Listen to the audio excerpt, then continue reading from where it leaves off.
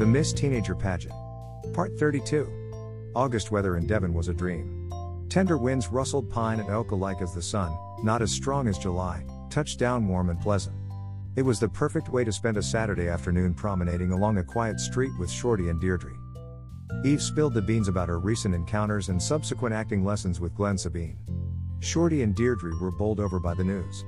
They had always known Eve had talent, but for someone like the host of the Miss Teenager Pageant to personally choose her to mentor out of 19 million other teenage girls in the country was simply inconceivable. What luck she had had in the beginning, Eve told them, when he had expressed such an interest in her unseen talent, but that was when things started to get weird. Mr. Sabine's real smooth and so talented, Eve gushed. She hoped that the soft little thumping of her heartbeat wouldn't be as audible to their ears as it was to hers and give away her feelings for Glenn. It was Shorty whom she was especially concerned about. He was gazing at her with a relatively suggestive look of jealousy. But that Pike Setter, Eve continued, switching the subject away from Glenn to that sleazy smokestack that tried to grope her. Well, what? Blurted out Deirdre, shrugging her shoulders with hands raised high. What's he like?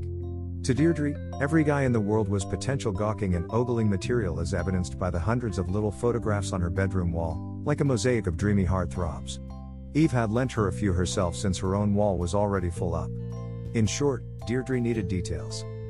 But did Deirdre really want to know about Pike Setter, Eve wondered? He was the last person in the world she wanted to talk about. Sure, he was quite affectionate when it came to hand gestures, but he gave her a severe case of the heebie-jeebies with his arrogance and impertinence. He was always there in the background during her acting sessions, smoking up a storm and filling the room with a cloud of menacing second-hand air trash. He was like the stage hand that wasn't really welcome in the wings but you couldn't get rid of since he was somehow part of the production, too. He seems to be laughing at you all the time, she explained, her mind drifting back to the hotel room where she had been stuck with the psychopath alone for almost 20 minutes. Like he knew a big joke he wasn't letting you in on.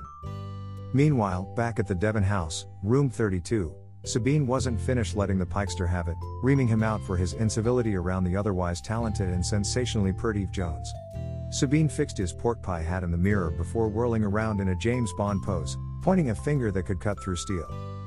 I won't warn you again, Pike, Sabine blasted with saliva bursting through clenched teeth. Pike was haughtily reclining on the bed with his head resting on the pillow.